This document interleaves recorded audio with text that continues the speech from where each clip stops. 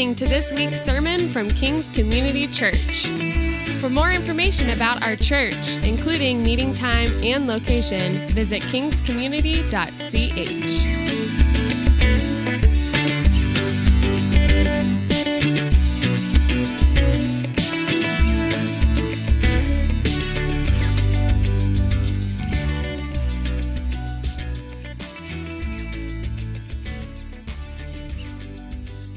That I've ever received, being able to know Jesus and understand how to read the Bible. While I had never had intentions of going into ministry, my life had changed so much through college that eventually I took the opportunity to go to seminary, which is just grad school for ministers. And in seminary, I was tenaciously learning the Bible, and I wanted to do it in a systematic way because I had started reading the Bible, but I was having trouble understanding the Bible the way that it was intended to be read.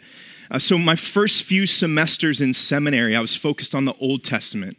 If you don't know, the Bible is 66 books long. The first 39 books of the Bible are called the Old Testament. So my first few semesters were focused on that before transitioning to the New Testament. Go figure, that's the order that it comes in. And I will never forget the first day of my first New Testament class. I'll never forget that day because I saw something that I had never comprehended before. The first day in class, the teacher read from Matthew chapter 1. Matthew's the first book of the New Testament. Chapter 1 is the first chapter of the New Testament. And after he read what I'm going to share with you, I was moved to tears, just from him reading from the Bible. I was moved to tears, which is not a good look for a 20-something young adult male, 6'1", 220, covered in tattoos in a room full of strangers, crying in a classroom. But if you know me, it's probably no surprise to you because I can be moved to tears pretty easily. But I want to see today if you have the same visceral, tangible response to what was read that I had that day. Let me read it for you in Matthew chapter 1. An account of the genealogy of Jesus Christ, the son of David, the son of Abraham. Abraham fathered Isaac. Isaac fathered Jacob. Jacob fathered Judah and his brothers. Judah fathered Perez and Zerah by Tamar. Perez fathered Hezron. Hezron fathered Aram. Aram fathered Amminadab. Amminadab fathered Nahshon. Nahshon fathered Salmon. Salmon fathered Boaz by Rahab. Boaz fathered Obed by Ruth. Obed fathered Jesse, and Jesse fathered King David. David fathered Solomon by Uriah's wife. Solomon fathered Rehoboam. Rehoboam fathered Abijah. Abijah fathered Asa. Asa fathered Jehoshaphat. Jehoshaphat fathered Joram. Joram fathered Uzziah. Uzziah fathered Jotham. Jotham fathered Ahaz. Ahaz fathered Hezekiah. Hezekiah fathered Manasseh. Manasseh fathered Ammon. Ammon fathered Josiah. And Josiah fathered Jeconiah and his brothers at the time of the exile to Babylon. After the exile to Babylon, Jeconiah fathered Shealtiel. Shealtiel fathered Zerubbabel. Zerubbabel fathered Abiud. Abiud fathered Eliakim. Eliakim fathered Azor. Azor fathered Zadok. Zadok fathered Akim. Akim fathered Eliud. Eliud fathered Eleazar. Eleazar fathered Matthan. Matthan fathered Jacob. And Jacob fathered Joseph, the husband of Mary, who gave birth to Jesus, who is called the Christ. So all the generations from Abraham to David were 14 generations, and from David until the exile to Babylon, 14 generations, and from the exile to Babylon until Christ, 14 generations. Did you catch it? Did it catch you? How can there be a dry eye in the house right now? Maybe I need to read it again. Did you hear that list of names? That's not just a list of baby names for millennial parents to pull from. That's not just a list of random names to take up papyrus to start the New Testament. That's not just a random list of names. You have to understand that this is the list of names that led to Jesus Christ. This is real people in a real place in history. You also have to understand that the New Testament was written to people at a real point in history. The first 4 books of the New Testament, Matthew, Mark, Luke, John, we call them the Gospels. It's the same story written to people with a different perspective. It's the same story written to people to try to persuade people to understand and believe who Jesus Christ really is. And while all 4 of the Gospels are good for us to understand about who Jesus is, what Jesus came to do, and life and living, we should understand the different unique perspectives of the Gospel writers. Matthew was writing to a predominantly Jewish audience. That's important because a first century Jew would have listened to that list of names and they would have found it breathtaking. Because that list of names is like the table of contents for the entire Old Testament. It's not just a list of random names of people. It's a list of names that mark the story of God throughout history. In Genesis chapter 3, all was good until rebellion caused brokenness in the world. And from the very inception of brokenness, God promised, I'm going to send a son and a savior to reverse the curse. And then we see throughout the rest of the Old Testament, God relentlessly pursuing people, encouraging them. I'm a faithful God. I'm a covenant-keeping God. I'm a promise-keeping God. I will fulfill my promise to eradicate sin and rebellion and suffering and even death. Just wait for it. That's the whole Old Testament. That's the entire Old Testament. Then we get to the New Testament, and the very first verse of the New Testament is a zoomed in version of God reminding this Jewish audience that he's going to fulfill his promises. Listen to that first verse, that first genealogy, that first list of names that brings people to Jesus is Jesus, son of David, son of Abraham. That's the zoomed in version. Because throughout the Jewish people's history, God had established very special covenants with a couple of people. After God had promised Adam and Eve that he was going to send a savior into the world, later on, God set a man apart. His name was Abram. And God told Abraham, you are going to father a multitude. Your descendants are going to outnumber the stars in the sky. God established a covenant with him. Guess what it was called? The Abrahamic covenant. Is very creative. The Abrahamic covenant promised that God was going to do something with this special people group. And their responsibility was to be a blessing to the whole world. That first snapshot of genealogy of Jesus is that Jesus is the promised covenant for God to be a blessing to the entire world. And what does it mean that Jesus is the son of David? David was another unique person in God's history with his people. See, God had told his people that they didn't need to be like the rest of the nations. They didn't need to have a king because they had God. But the rebellious people persisted, just like we often do. And God said, okay, I'm going to allow you to have a king. Their first go at a king, they picked a guy named Saul who was essentially tall, dark, and handsome. They thought this guy's got to be a good king. He looks the part. Saul had some highs and some lows, but it did not go well for God's people.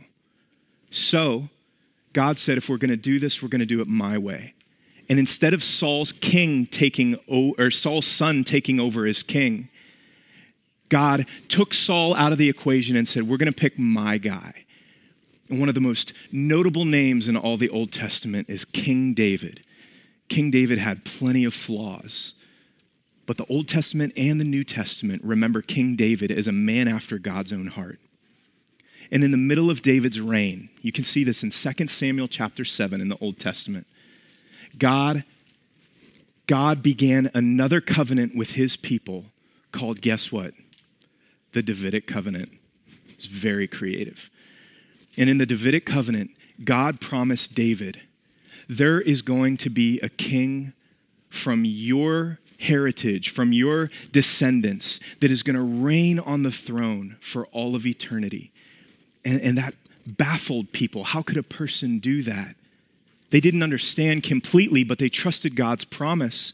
So when we read that zoomed in version of the genealogy in Matthew 1:1, Jesus, son of David, son of Abraham, it's talking about those two covenants. And Jesus is the blessing king that came into this world. God's faithful promise keeper in the form of a person. But then Matthew zooms back out in verses 2 through 17, and he gives us Jesus' genealogy from person to person. And like I said, it's a table of contents for the entire Old Testament.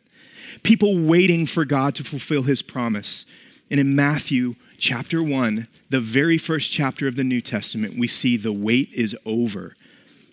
These people's stories taught God's faithfulness and character, sometimes through their devotion and other times in spite of their rebellion. But all the listeners to this genealogy would have said, that's got to be the one that God was promising. We get to that list of names, and if we don't know the history behind it, we can miss the magnitude of what God is trying to tell us through a simple genealogy. But he's telling us the gift is here, the wait is over. God promised to come to people, and we find out in his story that he does that through people. God promised to come to people. We find out through the genealogy that God does that through people. This is a list of people who led to Jesus. I want to show you another list. This is another list of people. Most of them are still alive. Loretta Metz was one of my teachers. For a while, I went to a Catholic high school. She was my religion teacher. She longed for every student that came through the high school to know that God loved them with reckless abandon, regardless of anything that they had done or were presently doing. She tried to allow that to come through day after day in class. Jim Rogers was a high school football coach of mine. That was at a public school, and he really had to walk the line of what he was allowed to say versus what he wasn't allowed to say. But as a football coach, he had a bigger agenda than more wins than losses. He tried to make sure every young man had positive male role models in their life, and he was willing to share his faith with us, longing to see us grow up to be faithful men, regardless of what our record was. I remember that about him, and I'm so grateful for him. When I look at Matt and Adam, those were two guys that when I was in college, they were inviting me to prayer groups and inviting me to Bible studies, and I didn't understand why they did it, but they were patient and persistent in asking me. And I remember Aaron and Sue in college, they were friends in that same friend circle that just put up with me. They belong on this list. I look over here to Andy Kerr.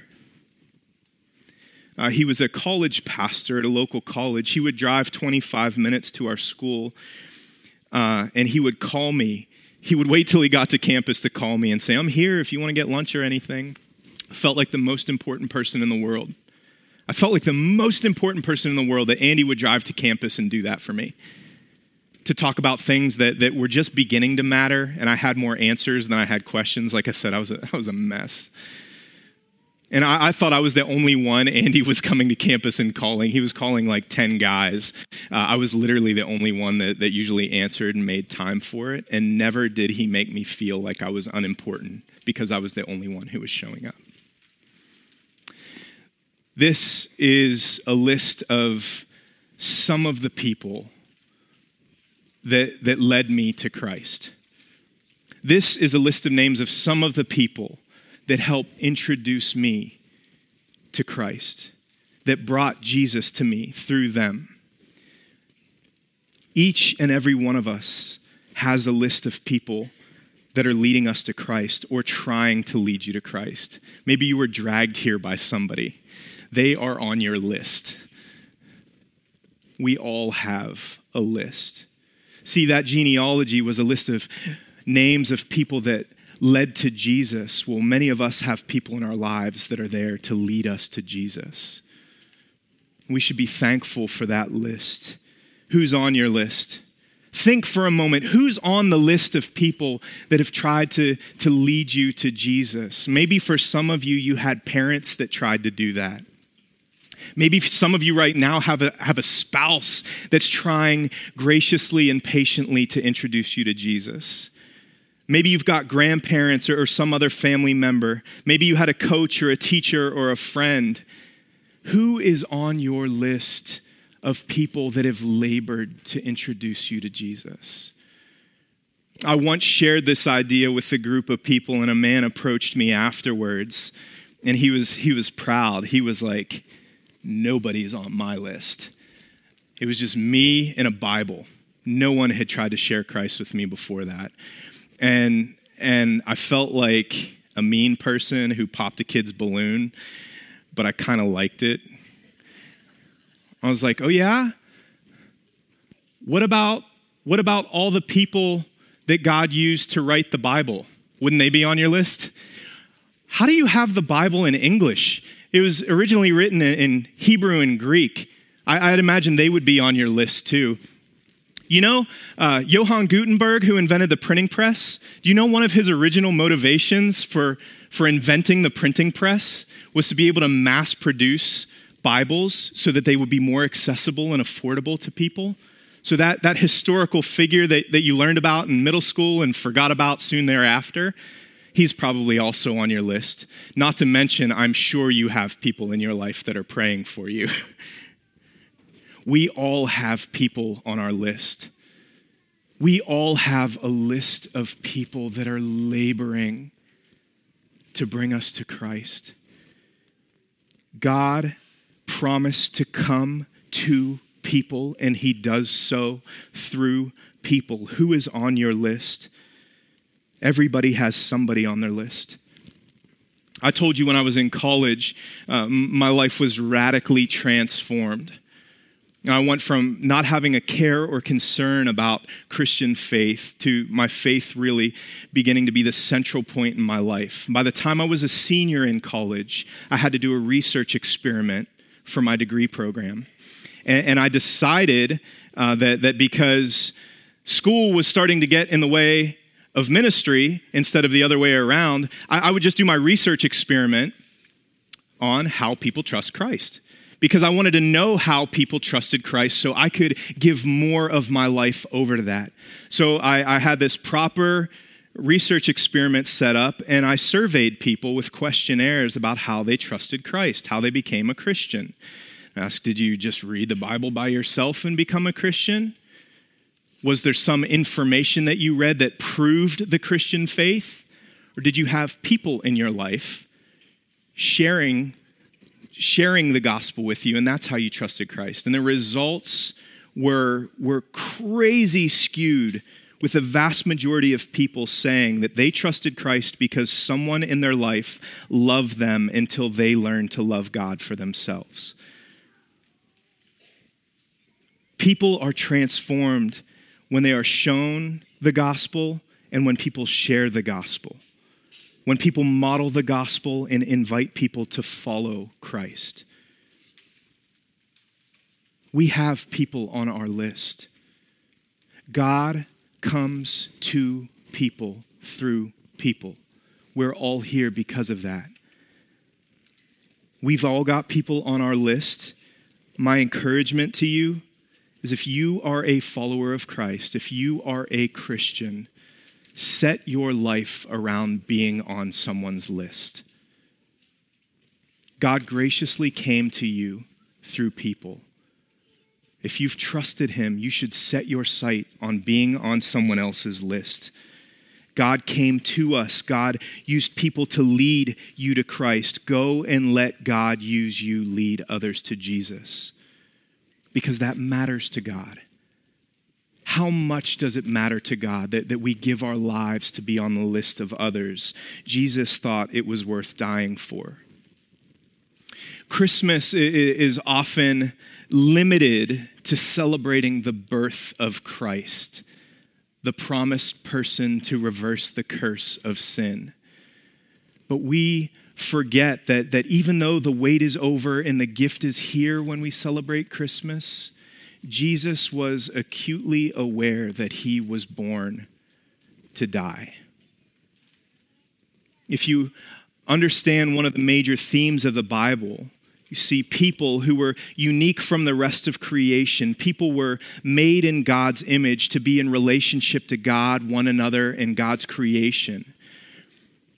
People weren't made to die, but it was what we call sin or rebellion or disordered love that inhibited us from worshiping God the way that we were intended to. And because of that, we have consequences. We talked about that in detail a few weeks ago. One of the consequences of sin is death. But if Jesus was born and lived righteously, he doesn't deserve death. Jesus was born to live, but he took it upon himself to die. And while we read the story and it looks like religious authorities and political figures condemned Jesus to death, and at their hands, his life was taken on a bloody, tragic cross, it's important for us to remember that they didn't take Jesus' life, he gave it. And that is a very significant difference. People did not take Jesus' life, but he gave it in order that all who believe in him can be included on another list. That is the list of sinners who have been saved by grace through faith in him, the one who did what we could never do on our own. That is the good news of the gift of God. That is why we worship.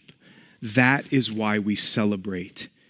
Because Jesus gave his life, will you give your life to him and for him? That's his ultimate invitation, to be included on the list of his family. The Bible says, adopted into the family of God through one righteous son. We can be made sons and daughters. What does it look like? What does it look like for us to give our life to him and for him? The first thing that I would encourage anyone to do is to consider that God comes to people through people, and thank God that in his sovereign will that he brought people to you to introduce you to Jesus. I would encourage you, if you're not a worshiper of God, if you're a nun like I was, if you believe all religion is sort of the same and all sort of faith-based are good and they all have things to help us learn and grow, I would say Jesus is the most unique person in all of history. And I would encourage you to turn away from your own path in life and turn back to him. Admit that he accomplished what you never could and follow him. But if you came to this place and you're already a Christ follower, there's a couple of things that I would really encourage you to do when you read this genealogy in Matthew chapter 1. Think about the people on your list. Think about the people that help lead you to Christ. Think about the characteristics of their living, of their speech, and ask God to become more of that. But as we celebrate Christmas, I would encourage you to go back and thank those people. I would encourage you to at least pick one person who was influential in bringing you to Jesus and text them, email them, call them, tell them, thank you. I'm still walking with Jesus. That'll be the best gift that you can give them this Christmas because they were intentional in sharing him with you. Maybe you need to go back and tell some people, thank you for being a part of introducing me to Jesus. I finally found him, and I bet they will be elated and want to celebrate with you. If you came to this place already a Christ follower, encourage the people who led you to Jesus, because that will spur them on and it will also teach you how to be like that for someone else. Because the last point is, if you are a follower of Christ, be on someone's list. Be on someone's list. In the grand scheme of the world, there are over 7 billion people right now. And Christians can humbly, not self-deprecating, but humbly admit that the reason we're here is that we're just a bunch of nobodies trying to tell everybody about somebody. That's what it means to be on someone's list. It's your responsibility to share. It is not your responsibility to save. That's above your pay grade. God will do that work. But there will be a day when everyone has to stand before this loving judge who is Jesus. And in his goodness, like we talked about last week, they'll have to give an answer for what they did with the Son of God. Everyone will have to do that. And those who have faith in him will get to experience an eternal relationship with him in our heavenly home. And those who reject him will be separated from him for all of eternity in a place called hell. That separation is worse than we can imagine. But everyone who stands before God will say one of three things. I'm glad somebody told me. I am so glad somebody told me. Some people will say, I wish I would have listened. They'll have had someone to tell them, but they won't have listened. They won't have trusted Christ, and it'll be too late. And then there will be another type of people that says, why didn't anybody tell me? I guarantee there are people in your life that are either lost or they've left, and you are uniquely positioned in their life to be on their list. It might be someone that you're close to. It might be someone that you pass by. It might be someone who's never heard. It might be someone who's hurting from church wounds. It might be like the 19-year-old version of me that has all the answers but has never really read. And you just need to invite them to take their next step. Maybe it's reading the Bible together. Maybe it's joining us for a worship service like tomorrow when we celebrate Christmas together. Maybe you need to invite someone into your everyday life who's lonely. Think about your life. Who did God uniquely position you around so that you could be on their list? Invite them into life, invite them into church gatherings, invite them to friendship. It might even be someone who lives in your house. It sounded less creepy in my head. Realistically, it might be your spouse. Parents, it might be your kids. Kids, it might be your parents. God doesn't have to work in a linear fashion. Who did God uniquely position you around so that you could introduce them to him? God came to us through people. We all have people on our list. Go be on somebody's list. Heavenly Father, we are encouraged by the genealogy, the list of names in Matthew chapter 1. We recognize that you have used servants throughout all of human history to lead to your suffering servant, Jesus Christ. Lord, we recognize that you work through people who are faithful and in spite of people who are rebellious. Lord, would you help us to be faithful? Lord, for anyone here who sees for the first time that you have used people to bring them right where they are now to trust you, I pray that they would have the courage to do that. I pray that they would tell someone, the person they came with, me, anyone, that they want to surrender to our Savior, Jesus Christ. And Lord, for the rest of us, would you help us to think of the people that led us to you? Would you help us remember the characteristics that drew us to you like a magnet? Would you help us to use the type of words and the type of love that they showed us to draw us into you? And will you help us to be more like that in order that we can be on someone's list? Lord, we pray this in the powerful name of your Son, Jesus, who came to save us. Amen.